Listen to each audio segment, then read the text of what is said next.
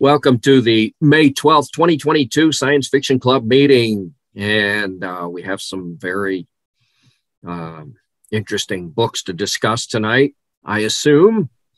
Roger, do you want to go first? Is that okay? Well, I guess I always go first. So you usually do, yeah, when you're here. It's just a kind of a quasi-tradition we started. And okay, I may as well now. May as well. I'm bringing you, my mind went blank there for a moment. I'm bringing you the Man-Kazin Wars by, the Man-Kazin Wars 1 by Larry Niven, Poul Anderson, and Dean Ing. Those are three authors you usually don't see together. That's Kazin, spelled K-Z-I-N, by the way.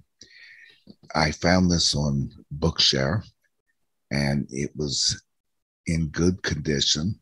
It's pretty readable, though. It's really very readable, but I made a quality report on it anyway for a few little errors that popped up, and Bookshare sent me an email telling me that they will rescan the whole book and republish it. So I am gradually moving some of those good condition books into excellent condition that way. Anyway, Larry Niven said that this was actually his first story that he came up with while he was daydreaming in a math class. And after the math class, he realized he had a story. So he wrote it and submitted it and got it rejected. And, well, that's what you call juvenilia. Almost all authors have to go through a gazillion rejections before they actually start selling. And usually they write a different story every time. But this time, Larry Niven just kept rewriting the same story, trying to improve it and getting it rejected over and over until finally it was Frederick Pohl, I think he was the editor of Galaxy, finally sent him a letter saying, well, I think this could be improved, but by now you're probably tired of reworking it. So I'm going to go ahead and buy it as it is. And it was his first sale. And what it is all about is humans have given up war. And then they start spreading out into the galaxy. And, well, there are other species out there in the galaxy. And one that has the reputation for being some of the fiercest warriors of all are the Kazin, or also known as the Kzinti. I think Kzinti is plural. So Kazin, I think, is equivalent to man, as in the title, the Man-Kazin Wars. If it had been changed to men, it might have been the Men-Kzinti Wars. But anyway, humanity has given up wars. So the Kazin say, hey, they don't even conduct war. Oh, what pushovers. We're going to conquer them. And they launch into trying to conquer the humans. What they didn't count on is that the reason humans had given up war was because they were so damn good at it. It was a matter of quit fighting each other or go extinct. And when they are attacked by the Kazin, well, humanity beats the Kazin altogether, fights them back and defeats them. Now, this was basically a short story, but apparently Larry Niven talked Poul Anderson and Dean Ing into writing stories based in his same universe, in the human Kazin war universe. And apparently there is a series of wars between the humans and the Kazin. And it appears that each of the stories in this book, and by the way, there are only 3 stories in this book. Each of the stories deals with another one of the wars, or it could be that, I don't know, it's not made real clear. It could be one war that they, different aspects of the same war or something like that. But I do notice that the title says Wars, plural, WARS.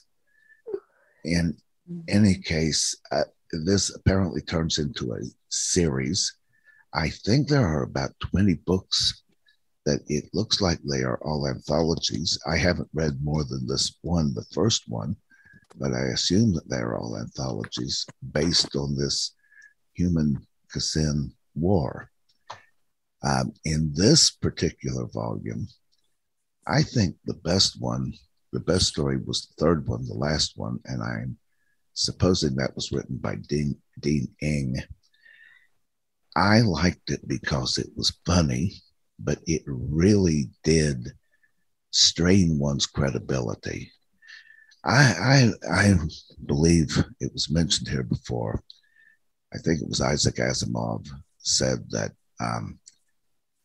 one reason you really don't have to worry about humans catching diseases from alien beings is because the biochemistry would be so different.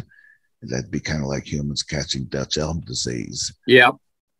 I don't necessarily agree that it would be that hard to catch something, because I can imagine a virus that is completely innocuous to an alien species might very well be harmful to humans. Viruses are kind of funny about that. You don't know what they're going to turn into. But in any case, in this case, I think that what is proposed in this book is more incredible than that bit about catching Dutch elm disease even. It seems that the Kacin are cat-like beings. Now, what I think strains my credibility is, first of all, I don't think that aliens from out there in the galaxy somewhere are going to be like like cats or giraffes or anything else on Earth. They're going to be an entirely alien species, and they're not going to be cat beings. Mm-hmm. And furthermore, even if they were like cat beings, I don't think they're going to have behavior patterns and instincts and so on that match earthly house cats. Yes. That really, it's much more likely that you're going to catch Dutch elm disease than that. But I thought the story was kind of funny anyway, because what happens is there is a non-combatant human who gets captured by the Kacin.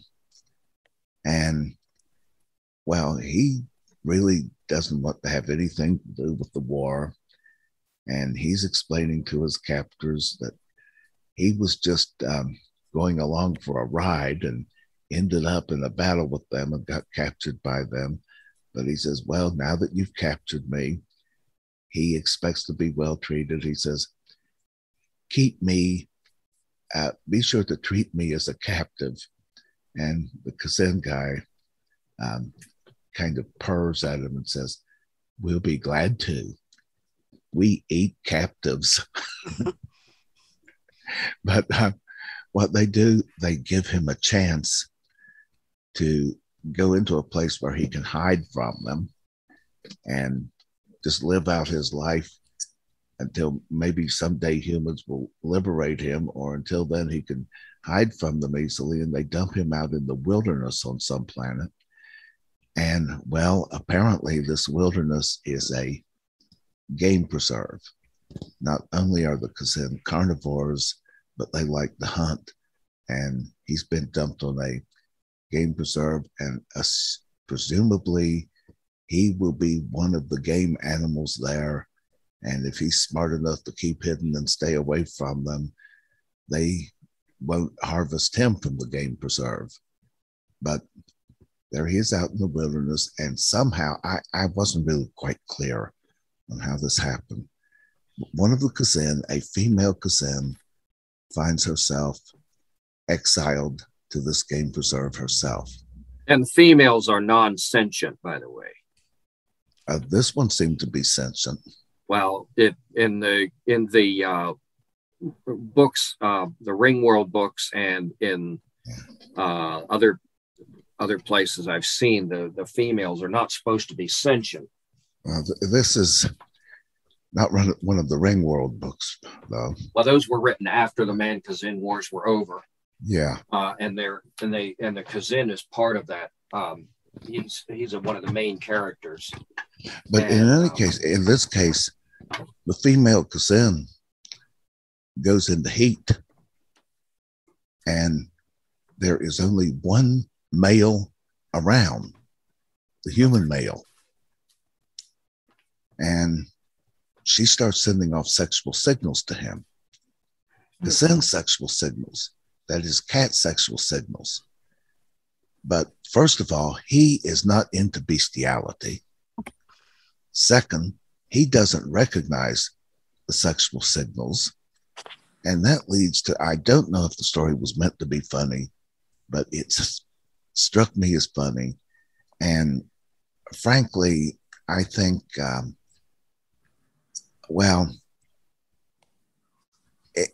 it seems that she does save his life with these attentions she's giving him.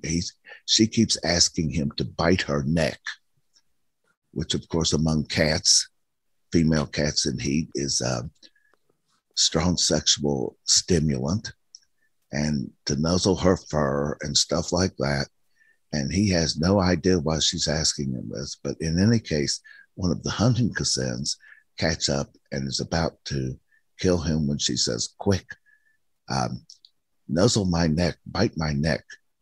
And the other Kazin sees him doing this, and I don't know whether it's cultural or instinctual, but the Kazin, male Kazins, when they see a female in heat, it seems to be taken by another male, they automatically back off, or it could be of great danger to them.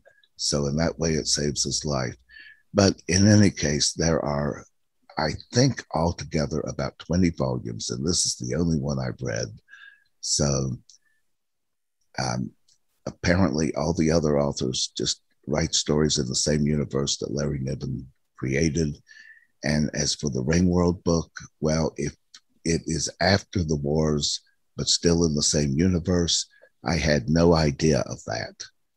So yeah, the Kazini have been, the humans have won by then. The Kazini are much reduced in population and their empire, and they're much more docile now. They get along much better with humans, and they still have some of those impulses. But and there's a novel in the space opera Renaissance book called Survivor. It's actually 8 hours long, written by Donald Kingsbury, about the Man-Kazini Wars. And apparently according to him, and they mentioned at the beginning that he tried to be very consistent with Niven's universe. They launched about 4 operations against the Earth. When they lost, he does describe the war to some extent. It went on for several decades or more than a century, I forget, because of light speed. They don't have the hyperdrive, and the humans discover it during the Man-Kazin Wars. Well, I'll say this: if maybe things changed along through the timeline, through the history or something, or maybe it's just inconsistent. But if females are not sentient, all I can say is this particular female in this particular story certainly did strike me as sentient. I don't know. I always thought it was kind of silly. But anyway, I enjoyed the Ringworld books, even though I thought the Kazini were it's kind of thing that gives science fiction a scornful appearance to some people, this kind of thing. That's what it strikes me as.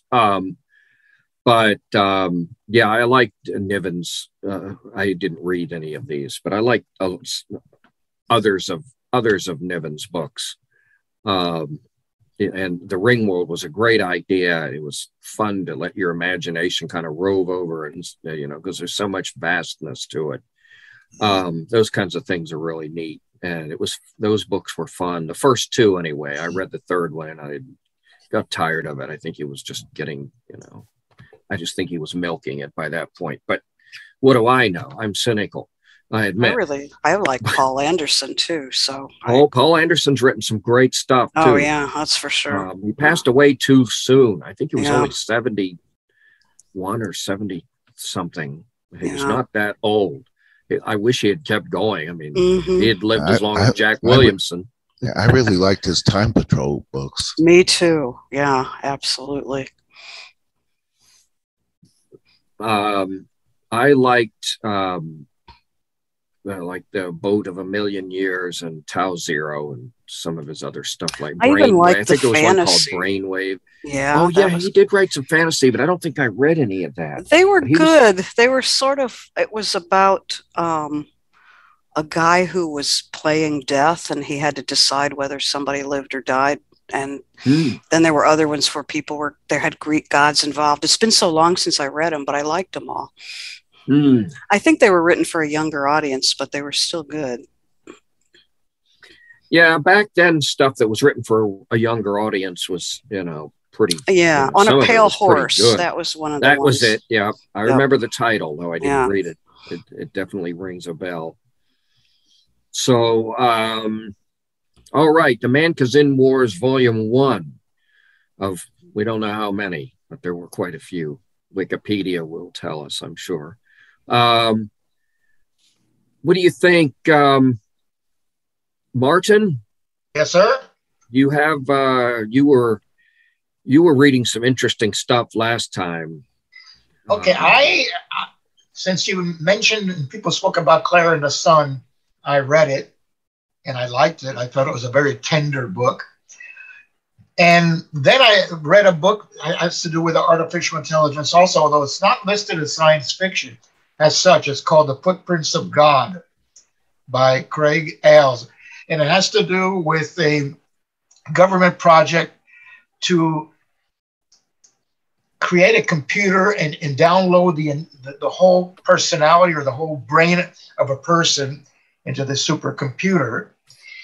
And it's narrated in the first person by a doctor.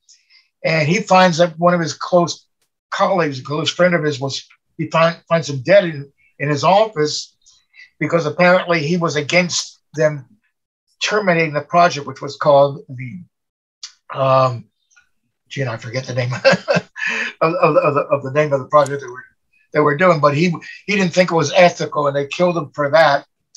So then the protagonist is being chased by the people in the government agency who want to kill him, and he's having these strange dreams, and he gets together with his psychiatrist. And there's a romantic element, and they're fleeing, and they even go to Israel. And he has these strange dreams about him almost dreaming that he's Jesus Christ and at the crucifixion, which I'm not sure exactly how that plays into it, but they end up being successful in creating this supercomputer with a personality of this genius who developed the idea. But it has his negative aspects to it, and towards the end of the book, it becomes very exciting because the computer feels that humanity's not worth saving, and he gets control of all the nuclear weapons in the world. He's going to destroy them. So our protagonist tries to convince him not to do that, and as I said, there's some very exciting things towards the end. But he finally convinces the computer to give up his existence in exchange for having the protagonist's personality and his girlfriend's encoded together into the computer. And do it by a scan, a brain scan, and they're able to capture every aspect of the personality. And once they are successful, then this entity realizes that man should be saved, and at the very end, he has several nuclear rockets that are going to fall in different parts of the world, and he cancels them at the very end. And it ends by saying that he lives and exists in the internet. He doesn't want to allow himself to be destroyed, but at the same time, he's overlooking humanity and making sure they don't do crazy things. That should have been labeled science fiction. Absolutely. Somebody goofed. Yeah, they have it down as, I think, suspense fiction or something. Somebody goofed. Well, yeah, I'm not thinking humanity was worth saving. That sounded like that might have been my personality downloaded. Yeah, it's easy to think that lately. Oh, jeepers. But I won't go into that. But no. That sounds kind of interesting, actually. It is a good book. I would recommend it. In fact, he says it in his acknowledgments, he was very influenced by Kurzweil. Ah, well, there you go. You go. Yep. Well, that makes sense. But yeah, you definitely, that's science fiction, whatever the label they put on it. I'll have to look that up. Yeah, I would recommend it. The Footprints of God. I can give you the number if you want it. Oh no, a title will be enough. I'm sure I can find it with the title. Okay. I won't have any trouble. That's on Bard, right? Right. Oh, I can find it, sure. Or else on Bookshare, one of the two. I'll see. But I'll find it on Bard. Michelle. Yeah, I'm here. What do you think? Well, this is going to be a very different kind of book. Well, that's okay. All of our books are different. Right. So I cannot remember where I heard about this book from, but I have a subscription to Libro FM, and I bought it last year, and I never read it. And so I decided to read it, and I think it's a perfect book for a young adult, which I am not. So I'll describe it very briefly in case anyone knows a young person, maybe 12, 14, 15. This would be a perfect book for. It's called In the Quick by Cape Hope Day. And the expression "in the quick," I found out, is a slang expression that astronauts use in the final moments before complete oxygen deprivation. So that's a lovely thought. And basically the book, I think my problem with the book was, I think, the way it was structured. It's kind of in like discrete sections, and it does one section, it goes to another section, it goes to a third section. And the way the book was described in the reviews that I saw, it was described as Jane Eyre in space. And I love Jane Eyre. It's one of my favorite books. And I thought, oh, okay, let's see what happens if we have Jane Eyre in space. And I would say the comparisons to Jane Eyre are slim. Basically, the main character in Jane Eyre is Jane. The main character here is June. She's an orphan, just like Jane Eyre. Yeah. And if you've read Jane Eyre and you've read about Lowood Academy, the place that she went to here, which was a boarding school for astronaut training, was not anything like Lowood Academy. And that was as far as I could see the comparisons, honestly. But that's all the reviews I saw described it that way. So they must have had very good marketing or something. Or they were just lazy and reached for the nearest comparison they could think of without doing any work. Right. But you know what? If I was 12 or 14 years old, I think I would have really enjoyed this book. It's not really for an adult audience. But basically, it starts out with June, who's 12 years old, and she's living with her aunt and her uncle. And her uncle is, he designs equipment and everything for astronauts. And that's what his job is. And she loves her uncle, and she just looks up to him, and she's just brilliant. And she has the kind of mind that, everything just falls into place. Like she can look at a problem and right away she could see what the solution is. So she's really brilliant. So they accept her into this astronaut training boarding school much younger than typical. She goes there when she's 12 instead of, being an older person. And she does very well there. Actually, she does very well academically, and eventually she gets chosen to be on this mission. And what the mission is her uncle had died, and when he had died, they had, right before he died, they had found out that there was a problem with one of the fuel components on the mission that he had designed for. So they stranded 4 astronauts on what they call the Pink Planet. And she eventually gets selected to go on a mission to go rescue these astronauts on the Pink Planet. And that's the last section of the book. So it kind of goes, the first section is about her childhood, and then the second section is the boarding school, and the last section is her going on this journey. But it doesn't go into great depth into any of the sections. So I would say this is a great book for a young person, somebody who's interested in math and science, somebody who's maybe interested in being an astronaut. But for an adult, I read the whole thing, but I wasn't that caught up in it. So next month I'll try to find something that's more adult to read and goes into a little bit more depth.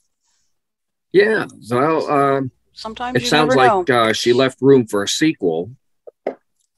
Possibly. Yeah, possibly so. Since she is only on the mission, she hasn't actually gotten there yet, has she? Mm-hmm. No, she's in space, actually. Right. So it sounds like they're going to continue on. If the book does well, they'll write sequels. If it doesn't, well, then that'll be it. It sounds like you're not going to be rushing out to get the sequel.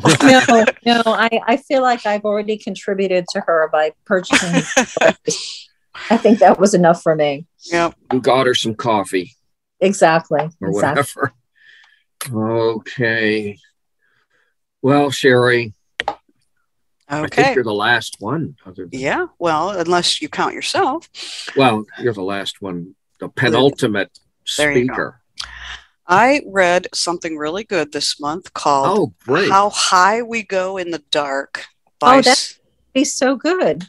Oh, wow. Oh, you've read that? Oh, wow. I have not read it, but I've heard of it. Oh, yeah. Okay. And it's by Sequoia, which is spelled like the tree.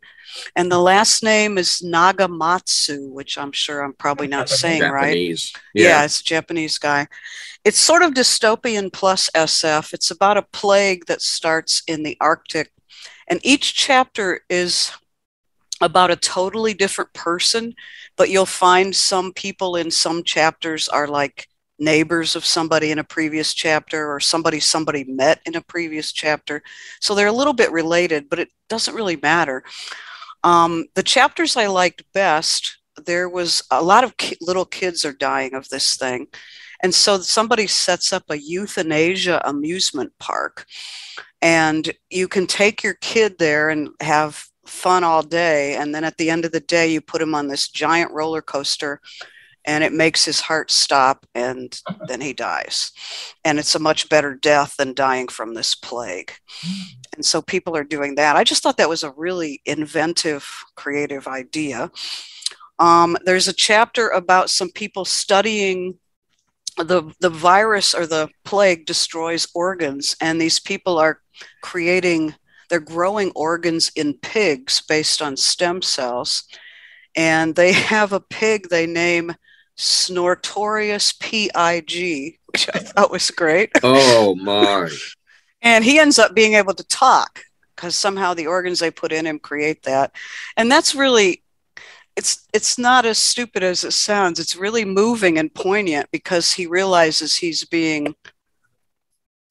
supposed to be saving mankind, and that's his purpose and what he decides to do about it. And so that was really moving. And then there's a chapter about 200 people, many of whom were selected by lottery to fly off the Earth and try to find another planet to live on that doesn't have the plague. And they stop on a couple of planets, and people are in frozen and all this kind of stuff because it's going to take a long, long time and all that kind of stuff. And those are probably the only 3 chapters I want to mention. Some of the other ones are good too. I just thought it was really good. It's only about 9 hours long too. So How High We Go in the Dark. All righty. Well, we're continuing with a theme apparently, because my book, Project Hail Mary, is also about saving mankind. Because the sun is dying, and they finally figure out why the sun is dying, and it's a virus also. but it's a really interesting, strange virus. Interesting if you don't care too much about humanity. It's even interesting for some people who care about humanity because they want to figure out how it works so they can stop it. It's really, this guy, back in the middle and late 20th century, Hal Clement was kind of the standard for hard SF. He was kind of the gold standard for hard SF.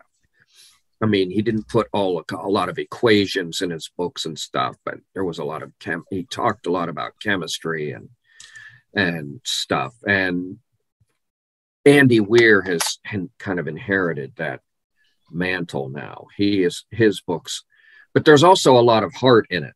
And I'm trying to figure out, and I still haven't quite figured out, even now that I'm supposed to be talking about the book, how much to talk about without giving too much away. Because there are some really interesting twists in this book that really,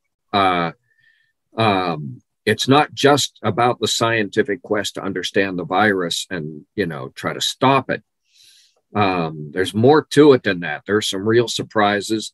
So they send this ship out because they noticed that all the nearby stars except one are also dimming because this virus has gotten into the sun. And then when it's done with the sun, it gets energy from the sun, and then it flies off to Venus. And there it seems to reproduce itself by division. It doesn't breed, but it reproduces. And then the descendants go back to the sun for energy, and then they come back and breed again. And so our sun is losing its energy, and they find one sun, Tau Ceti, that's not losing its energy. And they're going to send a ship there to try to find out what has happened. Either the virus hasn't infected it, or there's something that can stop the virus at Tau Ceti. So the main character, Ryland Grace, he wakes up on the ship, but his memory is very patchy. He doesn't remember where he is even at first. And his two companions are both dead. Apparently they were all in a coma. They go to near light speed, but it still takes a few years to get there. From their point of view, it's like 13 years in real time from Earth's perspective, but from their perspective, it's about 4.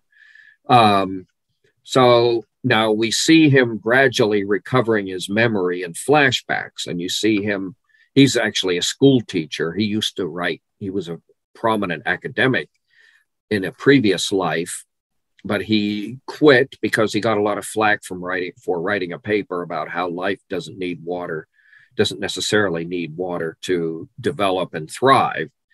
And so he decided to leave academia, and he went into school teaching. But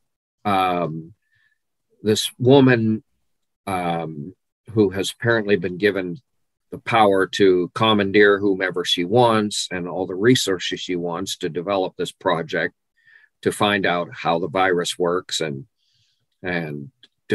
build a ship.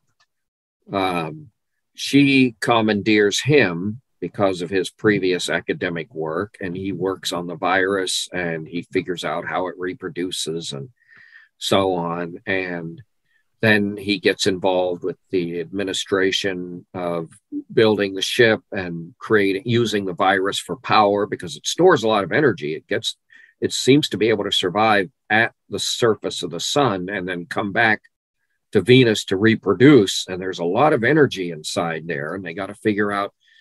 And this guy works out just about everything in significant detail. It can be a little overwhelming, perhaps, to some people. There is some math, but no algebra or anything, but there are calculations in it sometimes. And so we see him on the ship, and we see these flashbacks and them developing the project and so on, and how they select the crew. And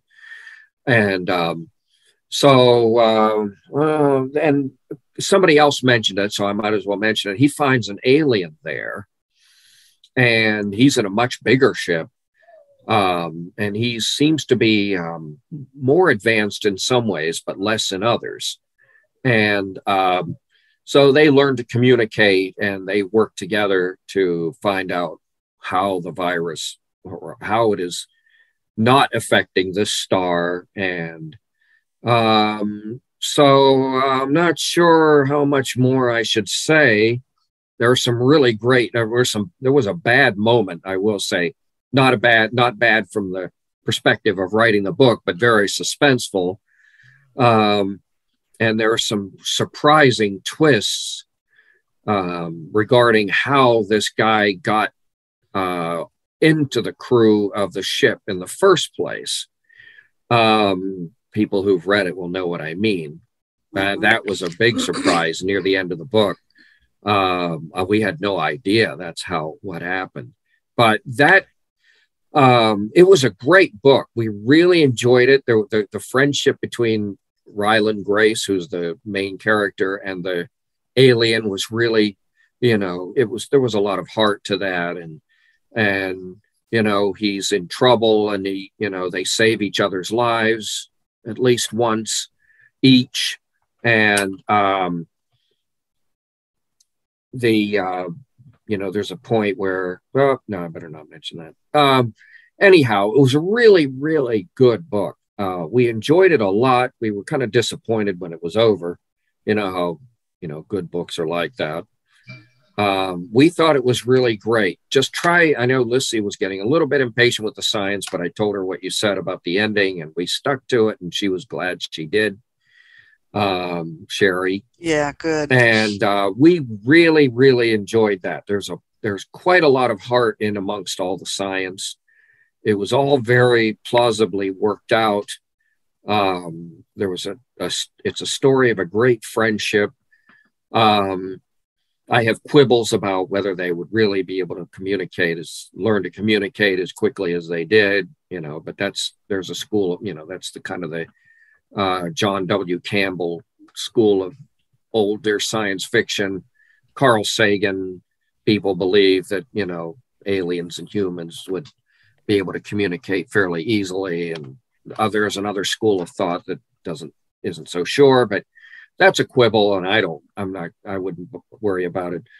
It was a great book, really good. This guy is not very prolific. I mean, he writes a book, I don't know, every couple of years, 2 or 3 years, I think. But the reason is obvious. He puts a lot of thought. There's a great deal of, a great many ideas. He works out a lot. He has to build some of his own equipment because the ships have been damaged from various things.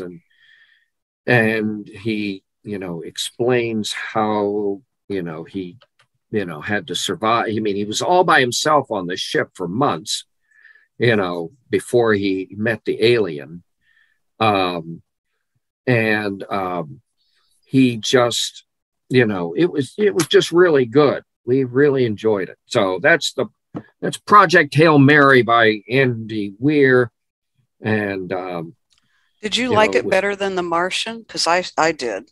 I liked it tremendously better than The Martian. Believe it or not, I hadn't read The Martian. I watched the movie.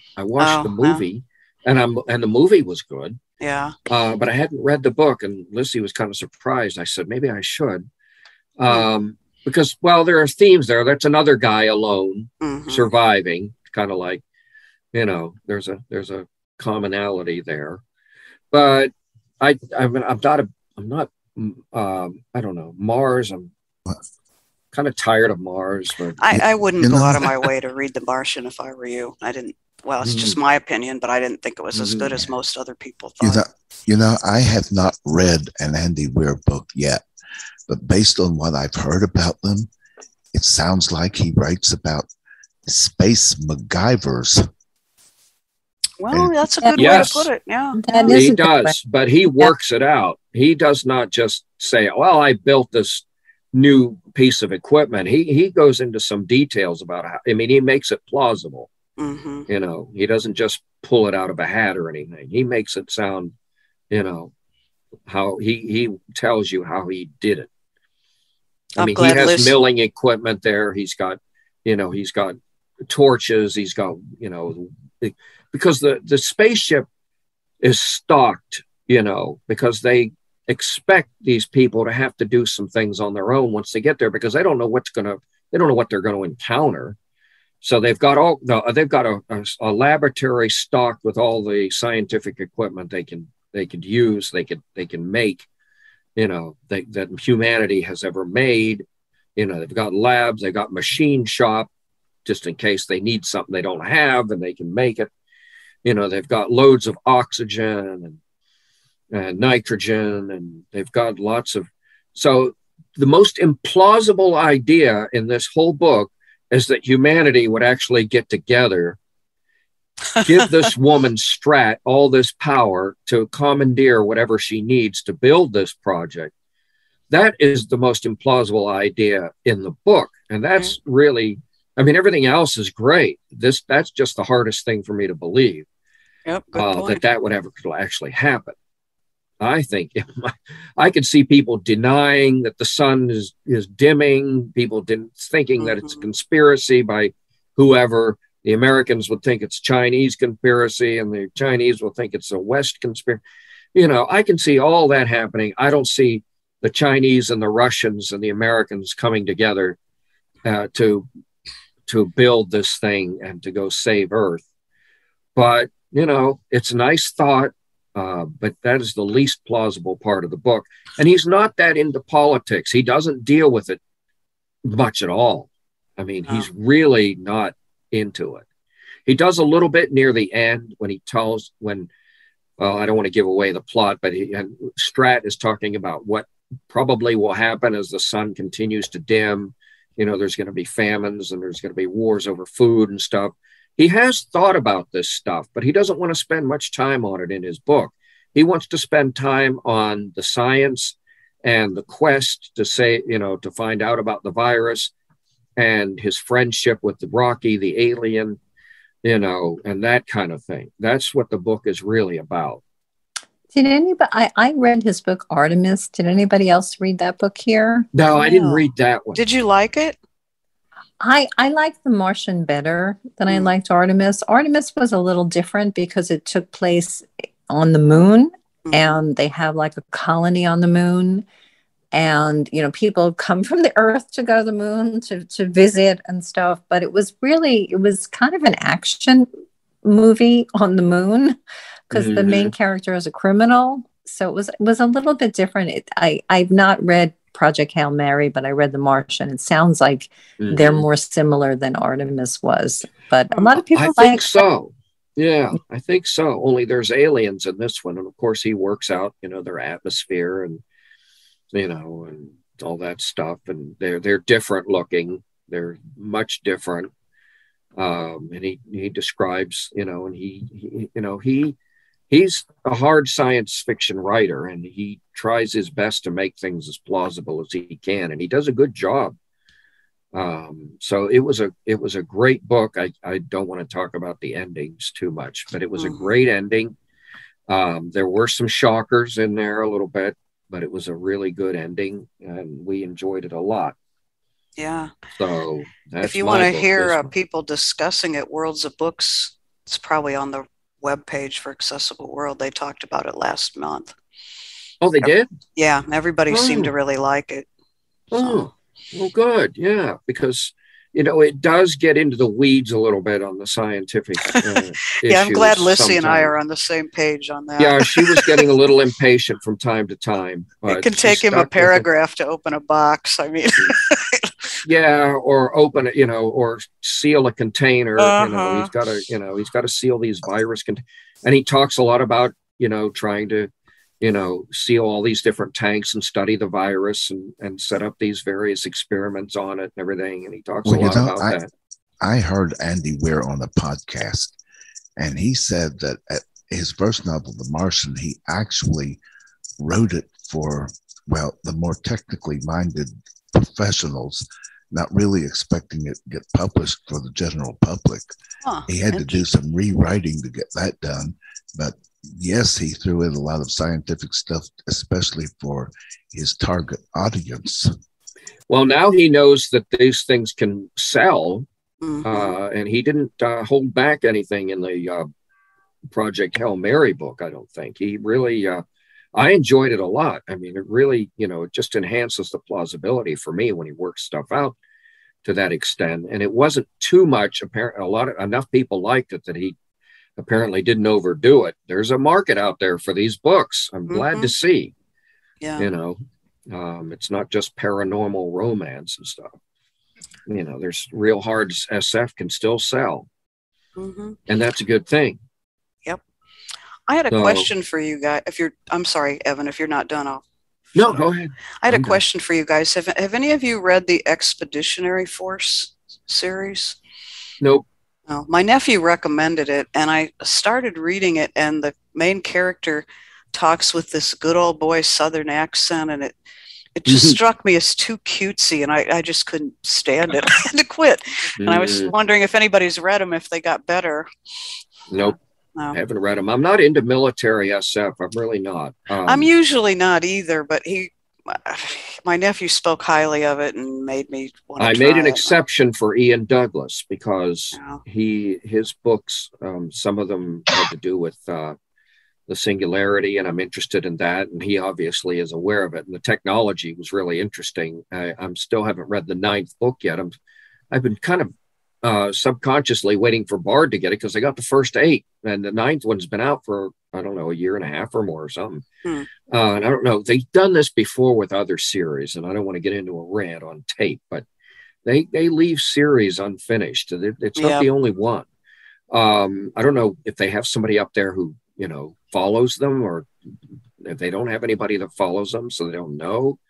I don't know what's up with that. But anyway, and his Andromedan Dark series really, he's got some real interesting aliens in both of his series.